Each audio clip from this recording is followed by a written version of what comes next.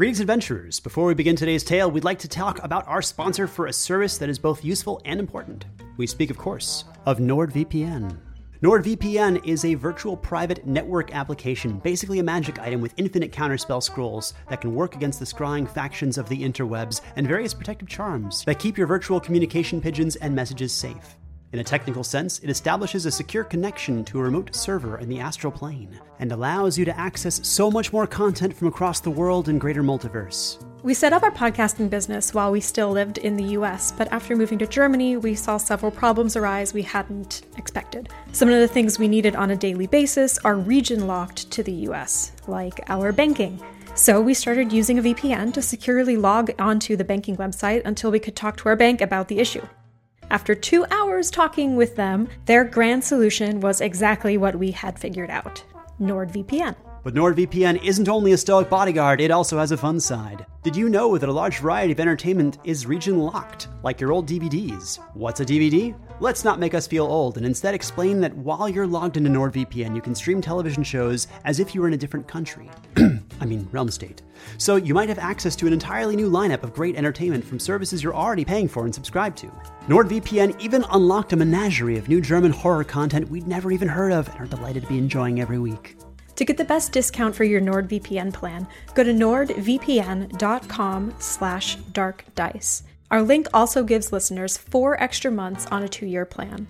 There's no risk with Nord's 30-day money-back guarantee, so if you've been thinking about using a VPN or are looking for a newer and safer way to utilize the content you're already paying for, or are really paranoid that the Silent One is secretly reading your emails, give NordVPN a try.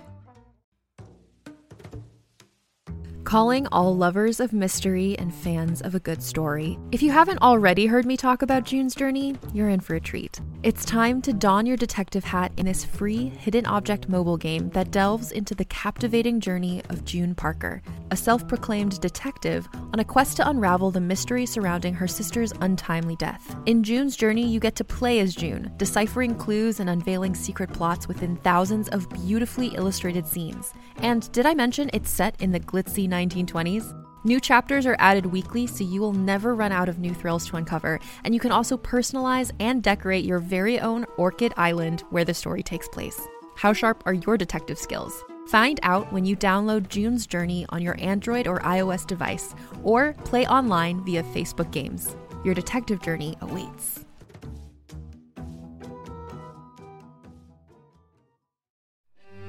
Greetings, adventurers! It's been a busy month and we're excited to share today's episode with you. It will feature some amazing new music crafted especially for this episode by Mike Petrie and Stephen Malin, which will be available on our Patreon shortly. But I also got to collaborate with one of my favorite sound designers of all time, Dane Leonardson, so we really amped this one up to 10 and could not be more proud of it. And speaking of Pride, it's Pride Month, and while we're not hosting a digital party for charity this year, we wanted to do something fairly unique. I have recently become aware of a certain fan fiction about Dark Dice, and while I originally planned to write a short adventure based on said fan fiction, quality was there just wasn't enough of it. So we have a competition. Write your own non-canonical fan fiction for Dark Dice. Between now and July 31st, 2021, post a link to Tumblr or Twitter using the hashtag DarkDiceFanfic or email it to us directly, and you'll be eligible to win some Dark Dice merchandise on our TeePublic store, and also your story might just be performed by our cast on this show. Though, please note that not all of our cast members are available to record. So if you're the sort of person who might, write some fan fiction for our show this month and win some really cool merch. Full details and rules are available on darkdice.com on the contest page. An additional note, we'll be releasing our fabled new 5e Dungeons & Dragons class, the True Necromancer, next week. What makes this different from rolling a necromantic wizard? Quite a lot, actually, and there are over 30 pages of new content, new monsters, foul items, including Soren's magic lantern, and multiple quests that will help you seek and attain eternal life. There's no reason your DM won't want to see a true necromancer at your table to use their magic to raise the dead, and also against the living, because, after all, inside every person, there's a skeleton waiting to get out. So, next up we have... Oh, hey, hey, Russ, how are you doing? I'm good. How are you, Travis? Fancy meeting you here. I know, in the internet. What brings you here? I was just finished recording my show, and then as you hit end call on Zoom, it boops you over to a new show. And obviously today, that's yours. Oh, well, we're gonna play some Dark Dice today. I love it. So what are this is the voice of Ildrix, Russ D. Moore, fantastic podcast creator. What show are you working on right now? Well, the show is called Facing Fate, and the new season that we've just started dropping on June 14th is called Black Knight, and it will be releasing every Monday for the next 10 weeks or so. Oh, you got a new season, so it's like story-based seasons on the show? Each season is a new genre, new world, new characters, completely separate, or are they, from the rest. It's very well edited, I might add, as well. Thank you. What's the story? What's the story? What's the hook? Hook us in. So, it's a show within a show, Travis. Inception. Follow me on this. We're going to go on a journey before we even get to the journey. Each show starts with a regular demon family just sitting down to watch a primetime reality TV show, much like one would do in the regular world. As a demonic family does. This TV show brings in unsuspecting humans who are joining a contest to be the world's greatest live-action role player. And then, as you go through the season, the stakes rise. So it becomes more deadly. Yes. A show within a show. The stakes get so deadly. If you followed us this far, then Facing Fate's for you, and we hope that you come join us over there. And it's available wherever we find podcasts? Anywhere you find podcasts. Just search for Facing Fate or visit us at facingfate.com. Fantastic. So to summarize, support us on Patreon to get access to cool music, check out Russ's new season of Facing Fate, and try out our new True Necromancer class on either our Patreon or on DriveThruRPG.com. Now, let's get started. Shalis de Pace. Salis. Do you seek him? Do you seek him? Do you seek him? Do you seek him? Do you seek the nameless god? You have found yourself among those who roll the dark dice. What you are about to hear happened long ago. A story brought back from the edge of oblivion, dutifully transcribed and enhanced orally to better captivate your attention. Previously, a team of adventurers survived their own executions at the hands of elves. Still within the dead pines, miles from civilization. Not all is what it seems.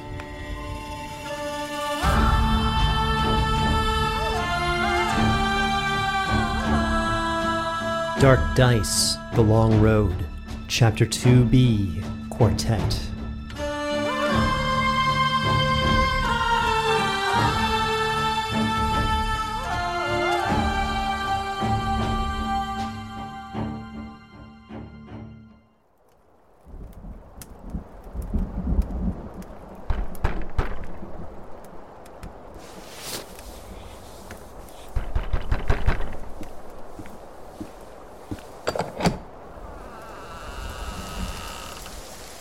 Hello?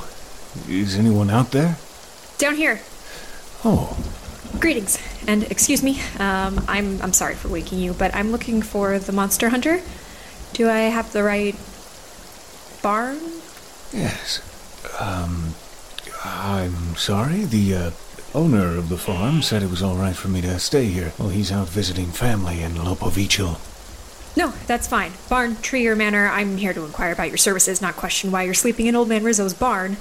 Though I'm not too sure anyone, even animals, should be sleeping in here. That'll make this conversation so much easier. How can I be of help? It's a bit of a long story. Oh, sure. Always time for a story.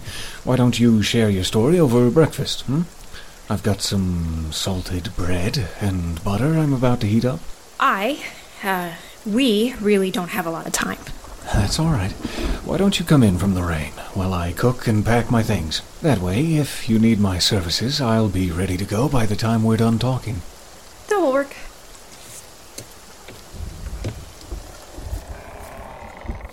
I'm Sister Savarite Cavernsfall of the Temple of Illuvian. Thank you for inviting me out of the rain. Very nice to meet you, sister. I'm... Carver... my name is Soren. Soren Arkwright, of the Bright Vale. Well met, Arkwright. And I'm guessing that's Daisy, Meeks, Enzo, and Butters. Yes, though not in that order. Butters is the large one, with the most copper in his horns. Copper-coated ibex. Dwarven mined copper is still the superior product, but I can see the appeal. Sorry, distraction. Oh, that's quite fine. Salted toast? No, thank you. We need to discuss your services. Sure. You are a monster hunter. So I'm told. This is serious. Are you actually a monster hunter?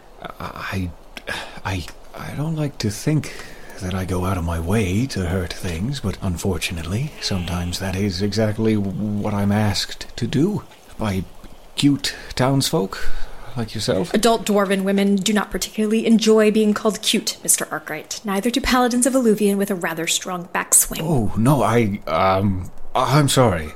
I'm sorry, I can see that it didn't come across the way I intended, but I meant no insult by it. Frankly, I'm just not used to being the tall one in a room. It's been happening more and more. I travel around these parts. I'm sorry I overreacted. I just don't like being called cute. This is as tall as I'll ever be, and among the humans of the temple it can be rather irksome. Absolutely. Noted. So you were explaining that you are, in fact, a monster hunter. Yes, I've killed quite a few terrible beasts in my time. Flayers, elves, the odd rowdy giant, a few undead rattlers, husks, and more yet. Creatures unnamed and unknown to living men, and terrible fiends that make their nests deep within the earth. It's all the same to me. I'm asked to tread into the deep unknown and hunt the very things that prey on communities such as this one. Red? No, thank you. Your services include tracking? Yes. Sure don't want any? It's the perfect mix of sweet and salty. I know this sounds basic, but here, try a bite with a slice of avocado. In a minute. We really don't have time for avocado toast, Arkwright. My purpose for being here is to ask for your assistance. Oh? Last night the children went missing. Your children? What? No, I don't have children. Well, I didn't want to assume. No, the children of this village. Oh, that makes a lot more sense. How many of them are missing? 14 in total. And how long have they been missing? Since last night. All of them just seem to have vanished. And you're sure they're not playing a prank or, having a surprise party for someone? A week ago, I received a note. It said to stop construction of the temple I've been building, or there would be consequences. It also said that a great quiet would darken the hearts of the village. Can I see it? I kind of burnt it in a rage. Some of the villagers don't appreciate Illuvian's teachings, yet I didn't think them capable of violence or kidnapping, especially against their own neighbors. I thought maybe they would attempt to, just steal the bell, pull down some rafters. It seems like the children might really be in danger then. Yes, which is why I'm here. I'm going to be part of an expedition to find the children, and we need a skilled tracker.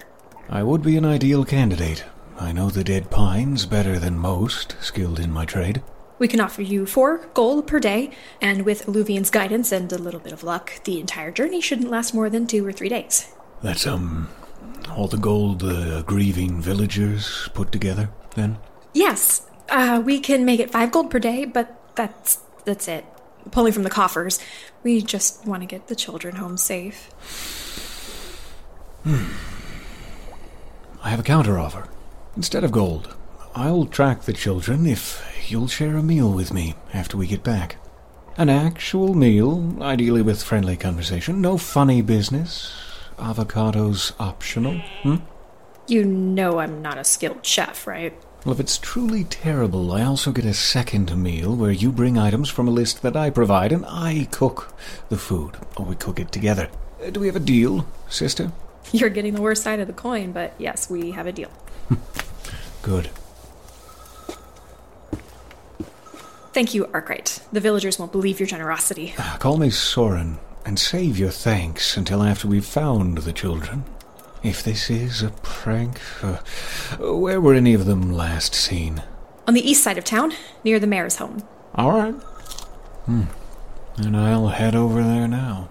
I'll gather the rest of the search party and meet you there. Thank you again, Soren.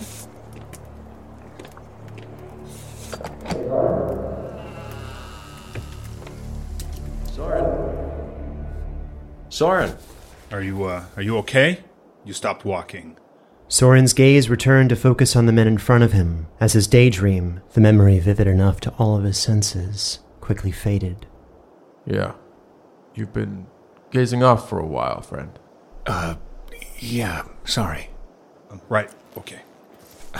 The team turned and continued their slow-moving trod through the shin-deep snow of the dead pines. The sickly crimson light overhead, like the light of a dying campfire, peeked through the trees, casting long shadows. Features covered in light frost, breaths frozen. It was an additional half hour before the team reached a location suitable for camp. It was... Yes. Excuse me. Hey, I'm going to just be gathering some wood. Forgive me if I inadvertently hum to myself a little elven tune of which I'm fond. Okay. Please forgive me if I indulge.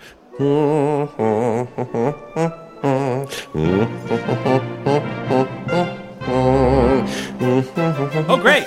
Magical music. Where did all these instruments come from? Stephen, how am I going to justify this in world? What? Gotcha. Our music team says Jeff's character now has 1 level in Bard, I guess? Are you guys sure about that? Okay, if you and Michael do it. All right. Gotcha, okay. They really want to do this. Okay, well, let's keep going then. Balmer was gathering some wood. You'll have to teach us some elfin parlor songs. Here's a little a parlor tune. It's 3-part harmony. See if you can. Fantastic. See if you can join in if you've got the ear for that kind of thing. Oh, I know this one. Oh, yeah, let's sing which songs, everybody. Nobody cares. Think about that. Okay. Boom, boom, boom. Boom, ding, ding. Biddly ding, biddly ding, biddly ding, biddly ding. Boom, bing, bong. Bing, ding, ding. Biddly ding, biddly ding, biddly ding. So quite cool. Fun. Do you know any more? Hey, Gale, what if he's one of those elven wizards, huh? But maybe someone should be listening to me here. Here's another one. Wait. Here, I know this makes good harmony. Wait a second. Oh, I know it.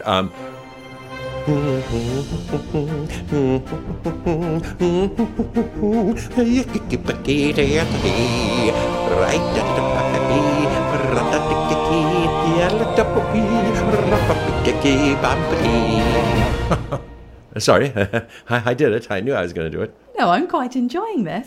That was awfully strange even for us. Stupid magical music. See what I mean? Awfully strange, he says. We're already beset with elven magic. Okay. Balmer, who stated that he was a skilled woodsman, began a search for viable branches with Ildrix, while Glom, Gale, and Soren set up a camp area, clearing out the snow. Yeah, I'm just gathering wood, and, What?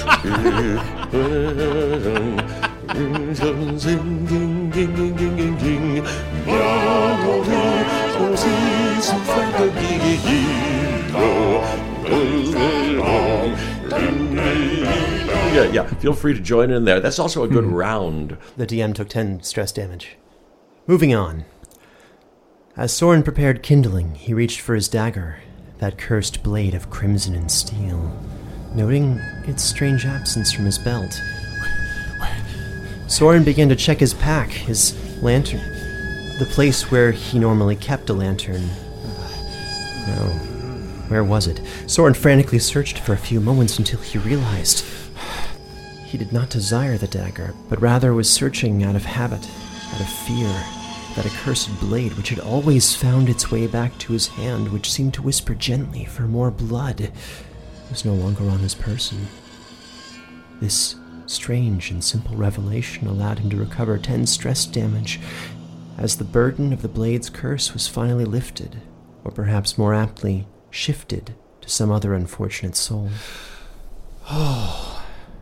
20 minutes later, without the aid of magical music, the team found themselves before the warmth of their campfire. The muted quiet of the woods put them almost at ease as their immediate tasks were completed, and they could now relax, as much as one could within the creeping fog and the shadows of the dead pines. So, hey, fog is starting to roll in. Despite my recent captivity, I can take first watch if you all need to rest. I don't mind staying up with you if the others need some sleep. That would be wonderful. As you need rest, wake me and I will take second. Glom moves as far to the edge as he can and mutters, "Great. The witch and the zombie are going to keep first watch." Kind of look down at my hand color, a little injured by that comment, but not much. I'm not letting it show. Just yet. But that does bring up some questions for later. Gale follows Glom and gives him a bit of a kick on the foot. What? Just behave, for goodness sake. Okay, fine. He is evil, I'm just saying it for the record. I didn't say anything. We've had a long week of tracking and following the elves, so a rest sounds wonderful. As the night grew darker, please knock off one day's trail rations, as it's assumed that everyone begins eating at this point in time unless otherwise stated. Speaking of assumptions, Glom sort of sidles up to Gale. Gale, can I borrow one of your trail rations? I didn't bring any again. Here you are. And she'll pass him one of her rations while she's eating. Where I come from, it is often customary to tell a story when sharing a meal together. And as Glom is eating, Balmer is eating, and Soren is very interested in his hens at the moment, I will share a story that I have heard. Are you familiar with the story of the human who unified your realm states roughly 500 years ago?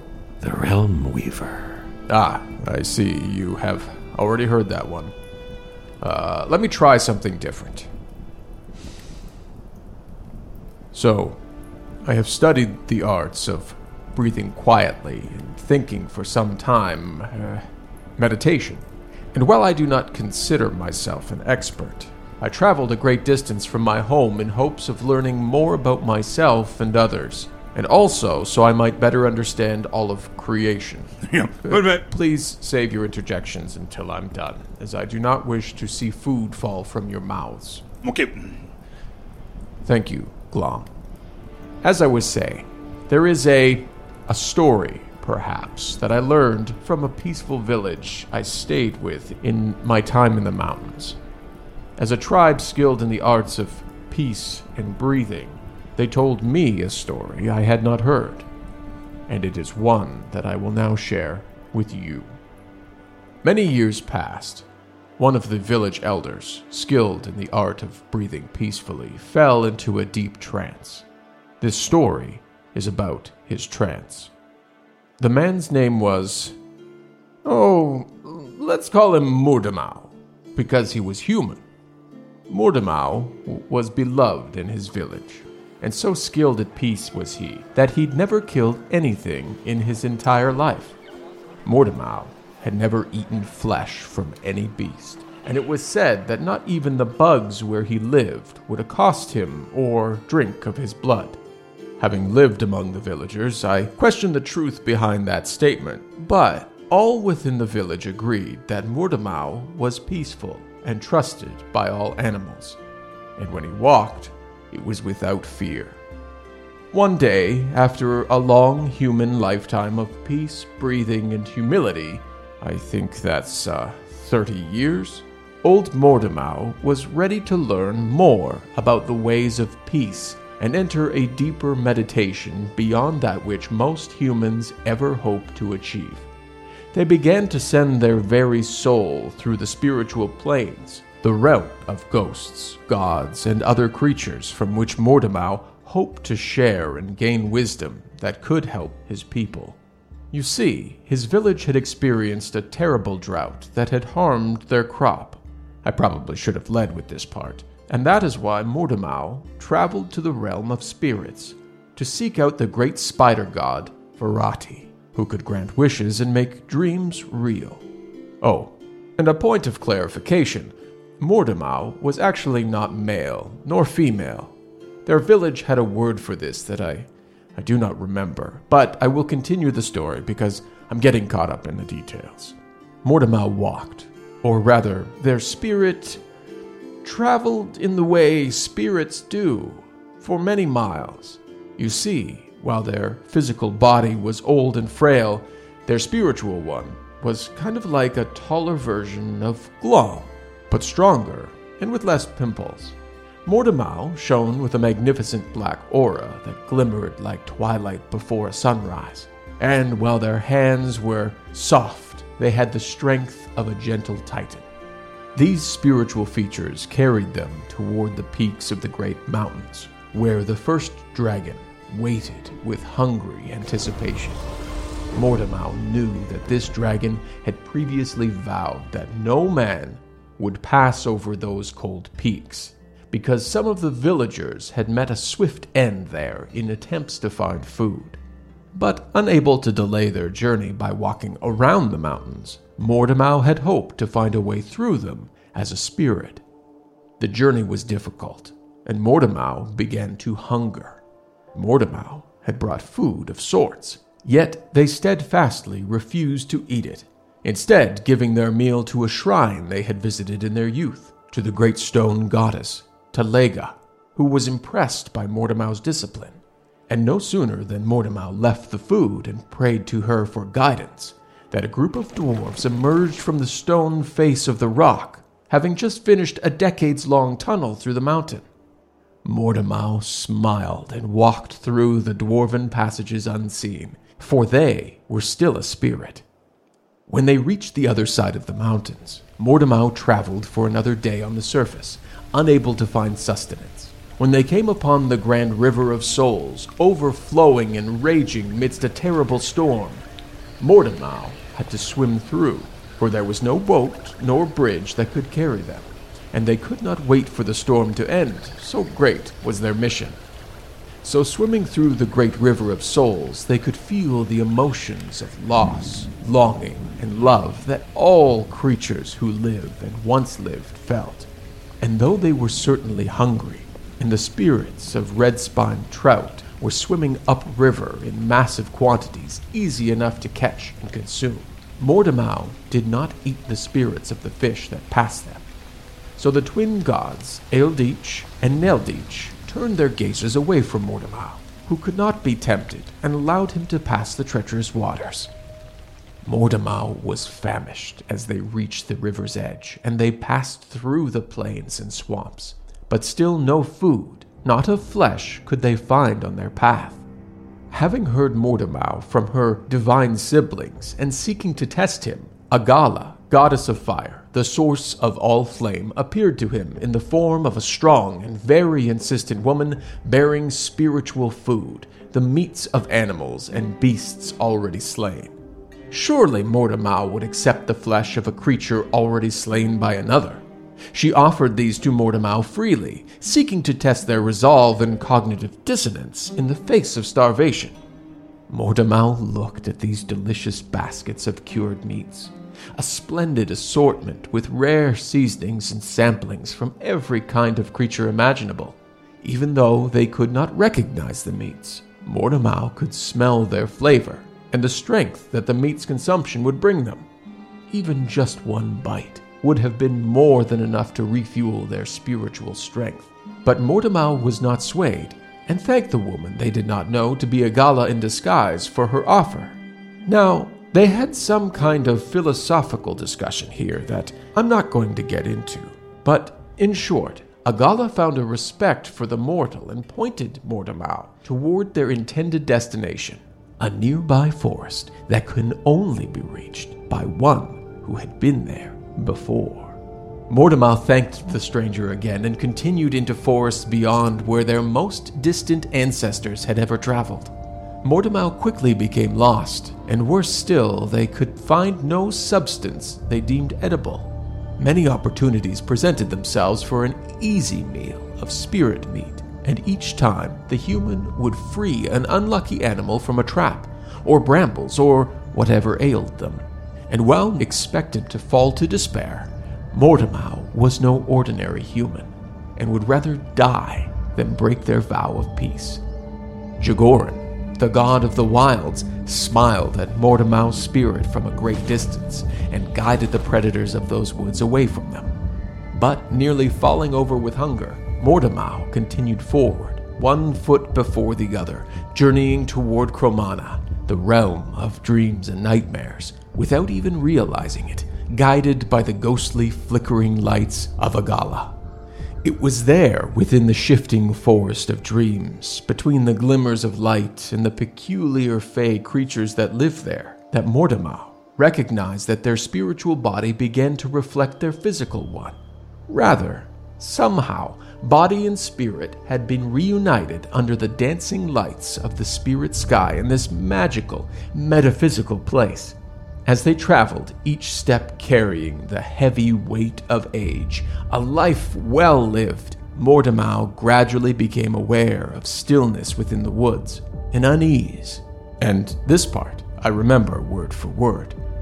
It was there in those woods that Mortemau felt both completely alone and yet joined by a presence singularly hateful and strong-willed, calling out from somewhere beyond even their perceptions with a threatening whisper, each word draining Mortemau of energy, crushing their will. Mortemau was forced to slow, sit, and eventually lie down and rest. As Mortemau's life began to fade into meaninglessness, the spirit said, "Hark, he shall take form, child of the grand creator. The bell of bone will toll twice, heralding his arrival. Welcome, then, the first child of fair Nuim, with gifts of flesh and blood. None can stop his triumphant march, as his host consumes the flesh of friends and delivers him from Cromana. Thought, will, given form, our formless lord, the never-born god. Thought, will, given form, prepare for the never-born god." It rhymes slightly better in the original tongue, I'm told. Infernal, I believe, and as the old human strength gave out, Mortemau used their last breath to pray to the gods for the future of their village. But as their breath ended, another came, and a figure stood over Mortemau, shielding them from the corrupting words. Eluvian himself, the god of suffering, lifted Mortemau's body and carried them the final few miles to the temple of Ferrati, where the spider god waited, eager to meet the mortal that had gained the admiration of her siblings. Mortemau was themselves still unable to speak, being so weak. So Eluvian, who had followed their journey with great interest, told Dreamweaver the story of Mortemau and their people, and of the journey undertaken. So moved was Ferrati, the weaver of fate, that she made Mortemau's dream a reality, and in a blink, Mortemau awoke in their village, which was now firmly within a sturdy fortress crafted by Telega, its grand stores filled with bountiful harvests by Jagoran, and a new river of fresh water running directly beneath it. And like their reborn village, Mortemau awoke in a new body, young of flesh but old of spirit, given a second life by the gods. Mortemau became known as Kalad the Wise, and the entire village still lives within the walls of their fortress and does not eat meat. Soren? Soren? Soren, are you awake? Soren?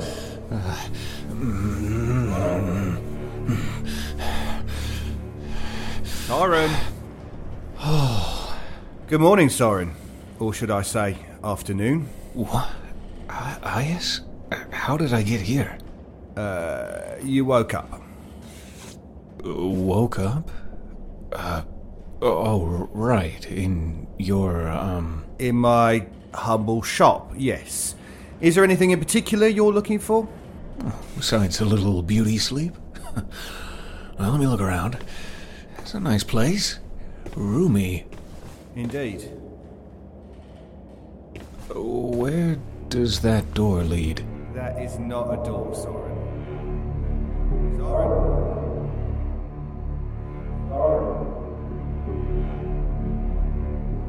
Soren! Good morning, Soren. Or should I say, afternoon. What? Aias? How did I get here? You woke up. Woke up?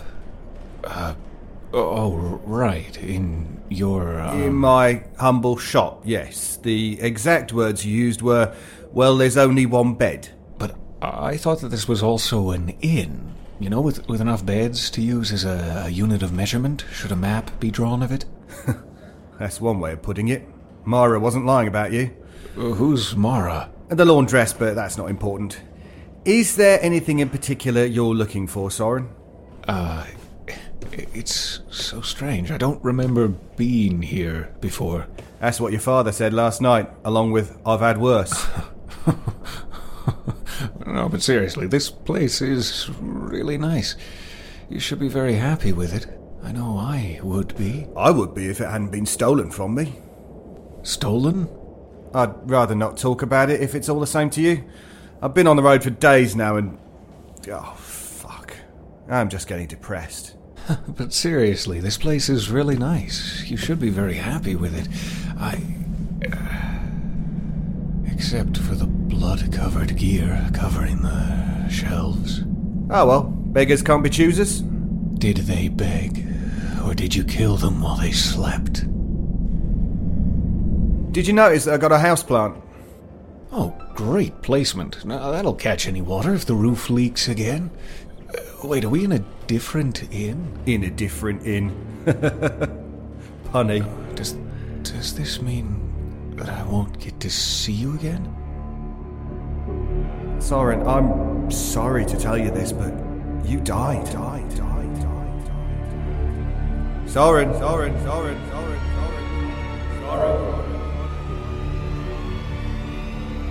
Soren. Oh. Good morning, Soren. Or should I say, afternoon. What? Aias? How did I get here? You woke up. Woke up? Oh, right. In your, In my humble shop, yes. Is there anything in particular you're looking for? That's a complex question. Do you know what's going on? With the execution, you mean? Oh, sure, nasty business, that. Drink. No, thank you. Execution? Yes. Not polite to gossip, but they finally caught up with him, it seems. Caught up with who? That pale killer, the mad ranger that haunts our children and our woods, the carver of the Vale. They found him still drenched in, well, his latest victim. We will all sleep the sweeter once the deed is done. Now, I really do think you should drink. No. I insist. I won't. We can watch the execution from the window there. Here, have a drink. You know, that sounds just lovely. Excellent. Here, a special concoction I've prepared just for you with a little aperitif of violet rock candy. On a stick? Of course. Oh, this is nice. It really was. They're about to cut the bastard's head off any year now, too, once they catch him. You know, I feel like he's guilty. But I don't really feel like he's guilty, you know? What makes you say that? The body's in your basement. That's what I said, too. Is there anyone in particular you're looking for? Daddy? Oh, say that again, but maybe without the tears this time. My dog's name was Daddy. A corgi shepherd mix, soft, fur, friendly smile. Saved my life more than once. I just want him back. Sometimes, you know. Do you know what it's like to lose a part of yourself? I think pretty much everyone does by the time they finish puberty. He's gone. And now so am I. You're just mad that we figured out that you were working with the cultists who started this. Lies! I would never work with... Didn't they call you the Carver of Dreams or something like that? That wasn't me. Tell that to the clay hag. How do you know her? The half-wit.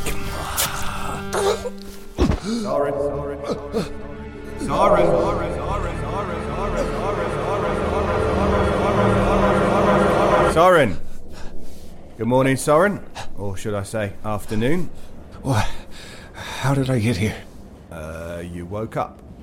Woke up, right. In my humble shop, yes. It's so strange. It feels so familiar, yet I don't think I've been here. Well, that's because you haven't been. We only just met in the woods, remember? Yes. It's coming back to me now. Good. I've been thinking a lot lately. When? I feel like I've been walking for days. I felt so alive in those woods. And the thoughts, they come to me when I walk, when I sit, when I wait. Anyway, sometimes I think that things would have been better off if I'd not gone. You're saying this to the man with the most to lose from that statement? I'm saying this to the man who knows what it cost. My skin. My voice. My body. My soul. My mind. Do you despair, child? Heed our call. Whisper for us.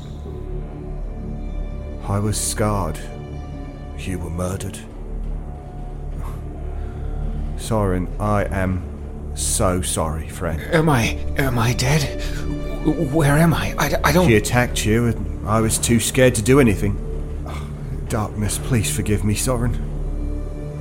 Aius, it seems you got some customers. Say, can I get a better look at that, Aius? Sure, Balmer. Soren, you're in the way. Could you move? Soren.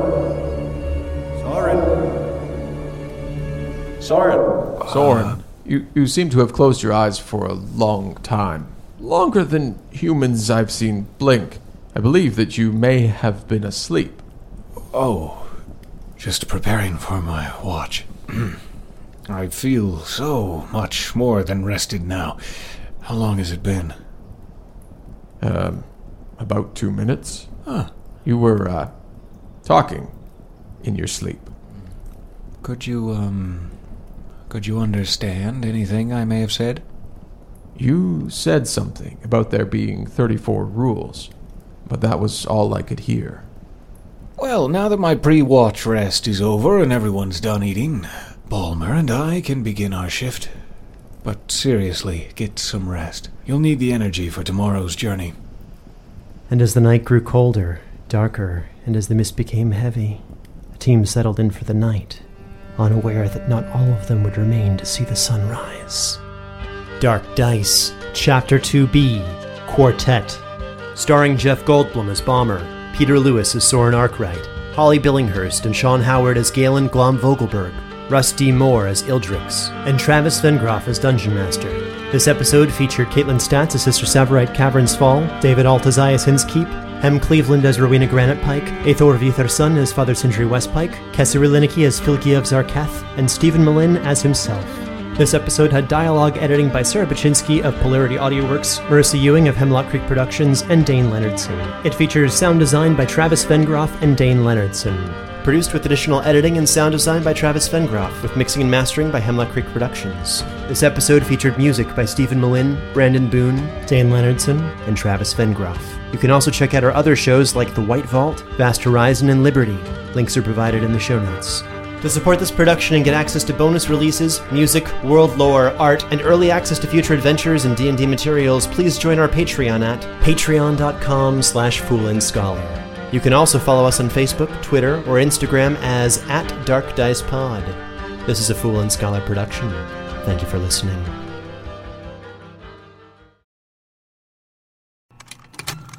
Contained herein are the heresies of Radolf Burntwine, erstwhile monk turned traveling medical investigator. Join me as I uncover the blasphemous truth of a plague-ridden world, that ours is not a loving God, and we are not its favored children. The Heresies of Radolf Burntwine, coming January 2nd, wherever podcasts are available.